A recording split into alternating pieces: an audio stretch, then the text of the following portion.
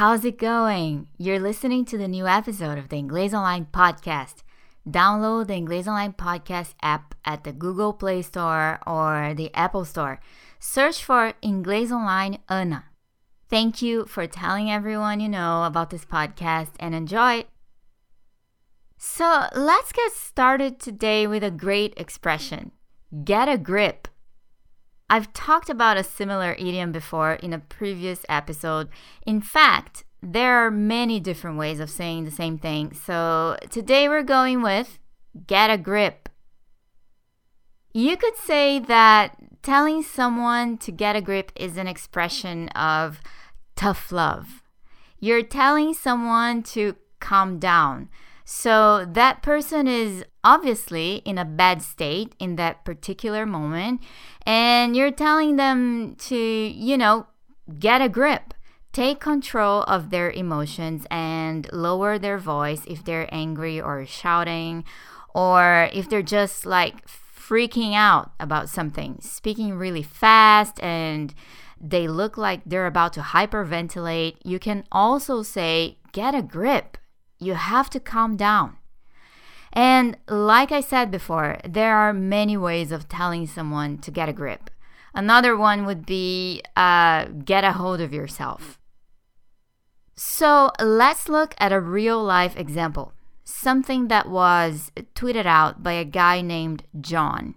He's advising exam takers to get a grip on themselves and take control of their nerves. Listen. Board exam takers, a piece of advice. Your mind is your greatest enemy. Your ego wields emotion and fear like a double-edged blade. Either way, you lose. So get a grip on yourself and calm down. Because your mind is a powerful tool, one mindset can change everything. So apart from some funny comma use, John's saying that you should use your mind wisely when you're taking an exam. He basically says that your ego is a double-edged blade, which is also a very interesting term for our podcast. So let's focus on it a little bit. I'm not gonna lie, I hear double-edged sword way more often than double-edged blade.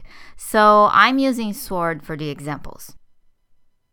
When you say something is a double-edged sword, you're saying it can help you, but it can also cause you trouble. Depending on how you use that thing, depending on the decisions you make, sometimes depending on the circumstances, that thing can be extremely positive or it could be a hindrance. Example, winning the lottery overnight. Double-edged sword. That'd be awesome. We all love money, right? Talk to past lottery winners, though, and ask them if there were any downsides.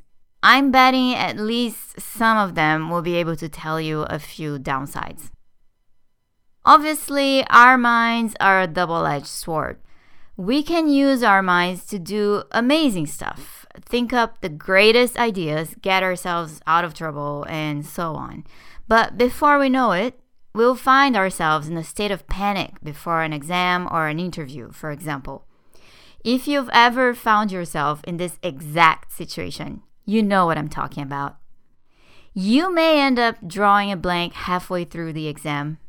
You may stutter uncontrollably when trying to answer the interview questions. Not fun. So that's what John's talking about, although in my opinion, he slightly misused the expression double-edged blade. He's saying that your ego will wield emotion and fear, and either way you lose. That means that there's no positive coming out of your ego. A double-edged blade, on the other hand, can be both, positive or negative, depending on circumstances.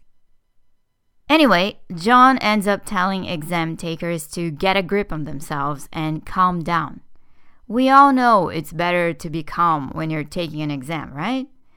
I guess what people don't know sometimes is how to get to that calm state. So, what's your recipe to getting calm?